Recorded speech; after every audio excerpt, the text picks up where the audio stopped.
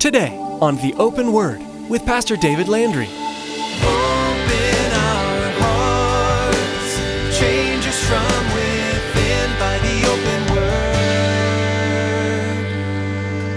Give us ears to hear your truth and eyes to see the needs around us as we draw close to you. May we thirst for the water that your love brings us.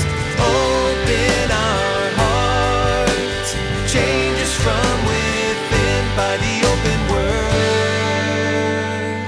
Jesus takes note of this situation. He takes note of the heart of this woman. It draws us to understand that any man, whether it be rich man or poor man or a beggar man, but probably not the thief, but rich man or poor man, any of us, we can serve God to the fullest. And God is blessed by our heart and by our attitude, not by our influence, not by the amount of our finances, not even by the extent of our talents.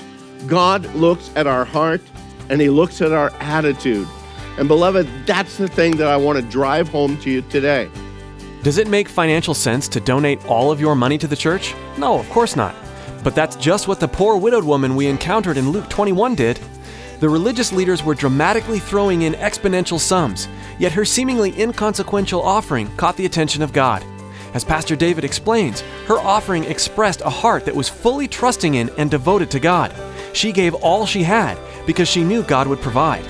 Now here's Pastor David with today's message entitled, Battles and Devotions.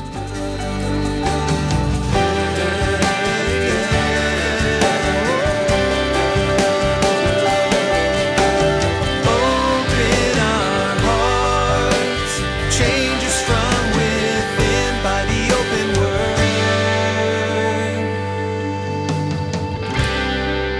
Jesus is coming in and He's going to throw him a curveball.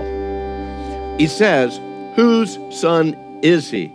Their response, Matthew tells us their response was, oh, he's the son of David. Well, that seemed right at the time. After all, there's a lot of scripture that speaks about him being the son of David.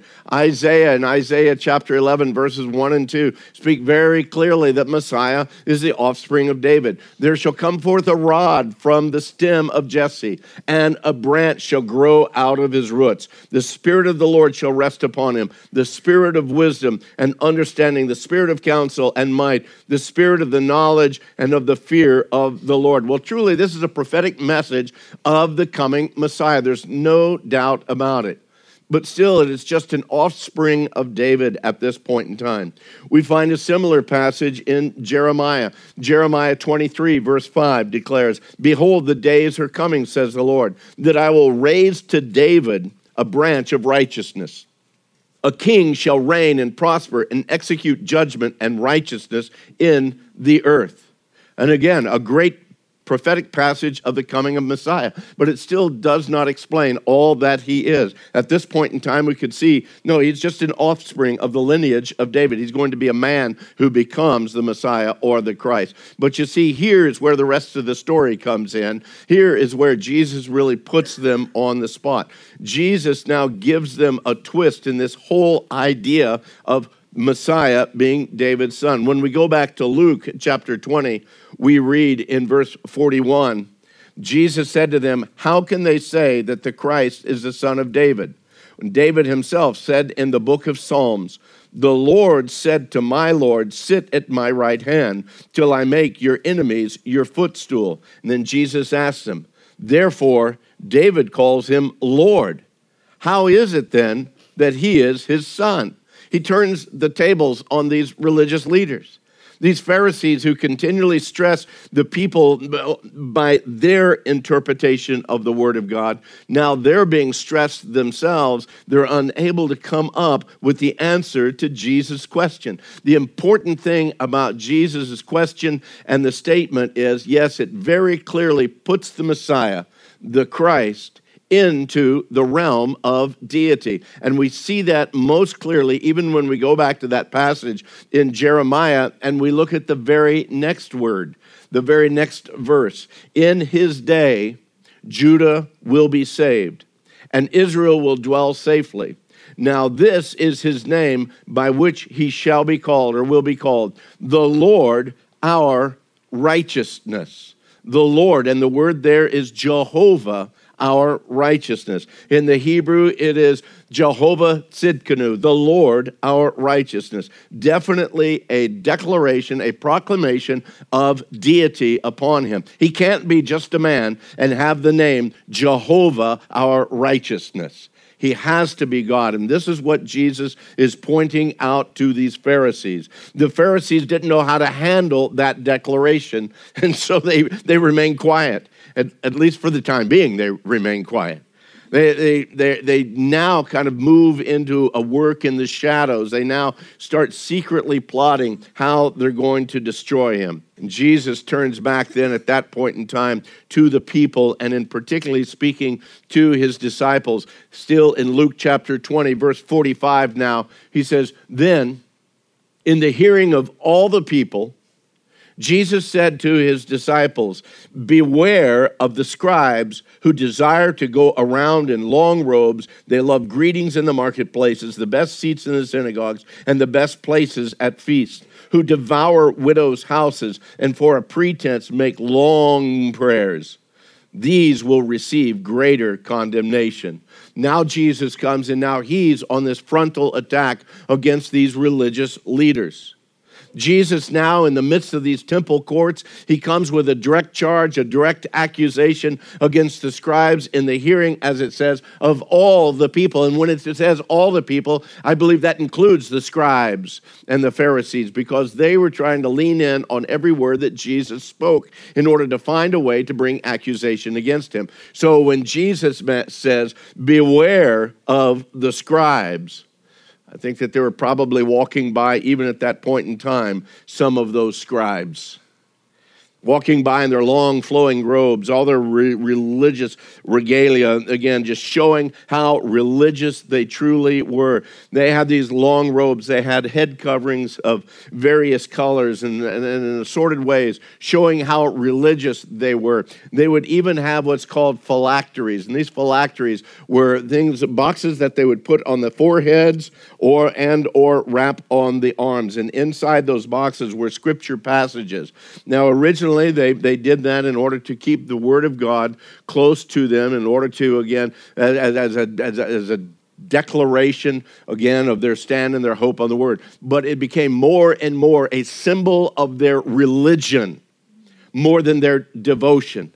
As a matter of fact, the ones that were really religious had great big boxes on their foreheads.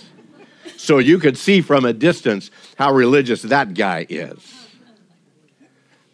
Represented a devotion to religion more than a true devotion to God. These grotesquely large. These men walk through the courtyards of the temple. They make these, as Jesus says, they make these great and swelling greetings to one another. They would be the ones who would seek out and they would expect to get the best seats in the synagogues. They would come to these feasts or these dinner parties. They knew, no, my place is right up front. Why? Because I'm the really religious guy here. And everybody needs to understand my place and my position. At every opportunity, they would cry out with these long and extended prayers, with the feeling that the longer and the louder the prayer, the closer they were to God. Perhaps you've heard people even today praying that way. You think, well, they must think that God is deaf as loud as they pray. Okay, that's a whole nother message, but I can't help but think that this kind of stuff sickened the Lord. All of this pretense in the name of the Lord. And here the Lord Jesus was in their midst. He said these very men, they seem to be so righteous. They seem to be so holy. But these are the ones that are going to receive the greater condemnation. A part of that condemnation was due to the way that they treated widows. It's the idea that Perhaps many of these men, they owned houses that these widows lived in. Maybe they, again, ripped them off in the rent, or maybe a widow who had her own house in need of financial assistance. These guys would come and buy their house from them for less than what it's worth, turn around, flip the house, maybe rent it out, and all of this devouring the widows' houses. They'll receive a greater condemnation. Both Mark and Luke, in their telling of this event, they follow up Jesus' warning about the condemnation of the scribes with the events that surround the gift of a rich man into the treasury and the gift of a poor widow. I believe that these, though it breaks into a different chapter, I believe both of these things are significant. I believe that they both happened at the same time. Jesus is still seated in the temple area. Perhaps he was in the area known as the court of the women, where most of the traffic was, because in the court of the women, both men and women could go through there, but that was the limitation for the women. They couldn't go any further, but a lot of people traveled through that area at that point in time. Surrounding that whole complex in that area would be found these trumpet-shaped collection boxes. There were 13 of them that were given that had different designations for different offerings that they would give at that time. They would be large at the top, and then they would narrow down as they emptied into a box. And it's the idea of how easy it is to come up to that, and you could take your coins, and it'd make a lot of noise as it banged against the brass edges of the opening of that, and as it traveled on down into the collection box. I believe that Jesus, as he sat there teaching the people, this perfect object lesson, connecting what he had just taught, catches his attention. Because we read these words here in chapter 21, verse 1. And he, Jesus, looked up and he saw the rich putting their gifts into the treasury. And he saw also a certain poor woman putting in 2 mites. And so he said, truly, I say to you that this poor woman has put in more than all. For all these out of their abundance have put in offerings for God. But she out of her poverty put in all the livelihood that she had. As Jesus surveys the situation, he understands the hearts of all of them that are involved, the rich and the poor. More than simply knowing the rich man's heart, he knew and he understood, and I believe it was a very clear, a very loud declaration of the heart of this woman as she came and gave, this widow woman as she came and gave her gift. History tells us that often these rich individuals, they would come into the temple courts and they would have this entourage of friends and servants with them, and they would make quite the scene as they came into the temple. Again, with their great and beautiful robes, this large entourage of people following along with them, and often even as they came up to present their offerings into the treasury boxes, someone of their friends or their servants would have a shofar, the horn. Look at me as I present my gift to the Lord, drawing great attention to themselves, very visible to the masses. They'd come in giving their gifts. Now, this poor woman, though, she didn't have an entourage with her. She didn't have any trumpet blasts. And yet I believe that the Lord takes clear notice of this one gift of these 2 small coins rather than all the others in their riches. I believe that, there were trumpet blasts when this woman gave, but not earthly trumpets. I believe it was heavenly trumpets. Just again, look at this woman's heart. Look at this woman's devotion. The mite was one of the smallest coins that they had during that time. So extremely small. As a matter of fact, we were able to get one when we were in Israel. It's very, very tiny. It was the smallest coin that they had during that time, and yet it was all that she had to give. And as a matter of fact, we read here, all that she had, she gave. And yet Jesus declares that this poor widow has put in more than all. He didn't say more than any one of them. Did you catch that?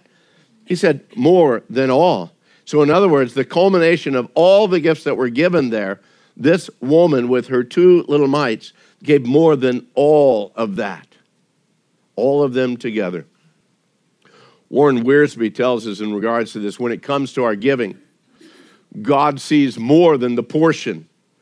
He also sees the proportion. Man sees what's given, but God sees what's left. And by that, he measures the gift and the conditions of the hearts. Wiersbe quotes also Winston Churchill through this, and he says that Churchill says, "We make a living by what we get, and we make a life by what we give." The heart of an individual, whether it's one who is, again, holding on to everything, or whether he realizes that everything that he has is the Lord's, and he is simply a steward of the gifts and of the blessings of God. All these others had given out of their abundance, while she gave out of her poverty. This poor woman knew what it was to give sacrificially. In Mark's gospel record, he tells us plainly, they all put in out of their abundance, but she out of her poverty put in all that she had, her whole livelihood. Her whole livelihood. Think about that for a moment. That's like you and I going this week, cashing in all of our 401ks, all of our CDs, our checking account, our savings account, and bringing it and giving it to the Lord on Wednesday evening. That's why we're going to have an offering Wednesday evening in case the Lord moves upon you. Okay, we won't do that really. But think about it for a moment. This woman gave everything that she had. What was that saying? That was saying that her absolute and total dependence was not on what she had, but on who she knew. Because of her devotion, because of her relationship with God, she knew that she could trust God for her daily bread. She didn't need to worry about tomorrow's bread. She trusted him for today. She gave all that she had. So what is it that determines the value of our gifts and our service to the Lord? Since Jesus takes note of this situation, he takes note of the heart of this woman. It draws us to understand that any man, whether it be rich man or poor man or a beggar man, but probably not the thief, but rich man or poor man, any of us, we can serve God to the fullest. And God is blessed by our heart and by our attitude. Not by our influence, not by the amount of our finances, not even by the extent of our talents. God looks at our heart and he looks at our attitude. And beloved, that's the thing that I want to drive home to you today. That it's the heart and the attitude of each one of us that God desires in us. Just a notice here. God doesn't need your money, but he desires your heart. It is, and it's always been, a heart issue. When God sees us living our lives out in sacrificial service and in sacrificial giving to him and for his kingdom, to the glory of Jesus Christ and not for the accolades of man, that's what pleases the Father. It's our privilege to take part in God's kingdom's work. When we willingly sacrifice, we're the ones who benefit. When we give with an open heart, or as Paul says, when we are cheerful givers, we get to live out the experience of how God is truly the provider in all that we have and in all that we need. If I can sacrifice in my giving of time and in my finances, then I'm just declaring out loud, you know what? God's got this. I don't need to worry about it, because God's got this. David Guzik also, he declares that the value of a gift is determined by what it cost the giver. King David said that I'll not give anything to the Lord that costs me nothing. So in other words, it's that understanding that what I give to the Lord, it needs to be from a point of sacrifice, not from abundance. If you have an abundance, the Lord allows you to give from that abundance, but even beyond that. That's what the word is. That's what the message is that Jesus is sharing with this widow woman. It's not the amount, it is the heart. I want to close out with some words I shared with our Wednesday night service a couple of weeks ago. We were speaking about this whole idea of systematically giving to the Lord through tithes and offerings. It was because we were going through 1 Corinthians, and when we got to that chapter 16, it spoke very clearly of it. It's not because I brilliantly laid these two messages together in order to hammer you with giving. No, I'm not that intelligent. It just happened to turn out that message there in 1 Corinthians, this message in Luke, seemed to coincide in this area. We were actually going to be going very soon through the book of 2 Corinthians on Wednesday night. So I'm not going to go into a whole lot of detail, but I do want to draw your attention to this. If you've got your Bibles with you, and hopefully you brought your Bibles, I'm going to go very quickly through a couple of passages. Actually, we're going to cover 2 chapters real quick in 2 Corinthians, believe it or not, okay? Look with me in 2 Corinthians chapter 8. 2 Corinthians chapter 8. Again, Warren Wiersbe says, when it comes to our giving, God sees more than a portion. He sees the proportion. Man sees what's given, but God sees what's left. In 2 Corinthians chapter 8, what I want you to pay attention to is some words in there. I challenge the Wednesday night crew to take the time in your private devotions to look through chapters 8 and 9, paying particular attention to these words. And I'm going to rattle them off to you real quick, but take the time beyond this and look how Paul writes these things in the area of giving. He uses words such as abounded, liberality, beyond their ability, freely, willingly. He first gave themselves to the Lord, abound in everything, in all diligence, not by commandment, sincerity of your love, to your advantage, a willing mind, according to what you have, not what you do not have. Your abundance, their abundance, equality, this lavish gift. Prove diligent, in all things diligent, the proof of your love. And then in chapter 9, he uses such words and phrases as this: your willingness, I boast of you, your zeal, your generous gift, a matter of generosity, not as a grudging obligation. Sow sparingly, you will reap sparingly. Sow bountifully, you will reap bountifully. Give as he purposes in his heart, not grudgingly, not of necessity. God loves a cheerful giver. God is able to make all grace abound towards you. You always, having all sufficiency in all things, may have an abundance for every good work. He goes on to say, may he who supplies seed to the sower and bread for food supply and multiply the seed you have sown and increase the fruits of your righteousness. You are enriched in everything for all liberality. Not only supplies the needs of the saints, but also is abounding through many thanksgivings to God. The obedience of your confession to the gospel of Christ and your liberal sharing with them and all men. Man, that's a lot of stuff he says in reference to giving. I always want to ask our ushers, did you hear anybody laughing when we took the offering this morning? He loves a cheerful giver. Your giving, your gift to the Lord, our gift to the Lord, it shouldn't be a religious thing. It shouldn't be a forced thing. It needs to be a heart thing. It should be a giving out of relationship, not out of compulsion. It should be a point of devotion. Only through a true relationship with Christ can we have a pure devotion. And I go back to my first point. We're coming to a point, I believe, in this world where everything's going to be pushed and tested. Your devotion and your commitment to Christ above all things. Open our hearts, change us from within by the open word.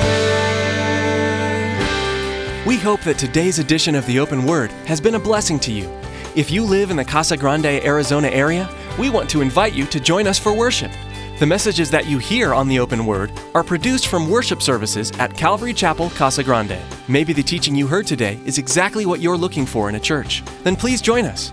We meet Saturday evenings and twice on Sunday morning, as well as throughout the week. For more information about when we meet for worship, including driving directions, log on to theopenword.com and then follow the link to the church website. Now here's Tracy with some more important information about how you can help support the Open Word. Radio programs like the Open Word are wonderful tools that God uses to advance His kingdom here on earth. And as with any ministry, there are expenses involved. Today's broadcast was professionally produced, and God has given us a vision to see the Open Word expand into other parts of the world. Would you prayerfully consider financially supporting the Open Word? Log on to theopenword.com and simply click on the support option to help us continue to grow. Thanks, Tracy. From all of us here with the production team, we want to say thank you for tuning in, and may God richly bless you.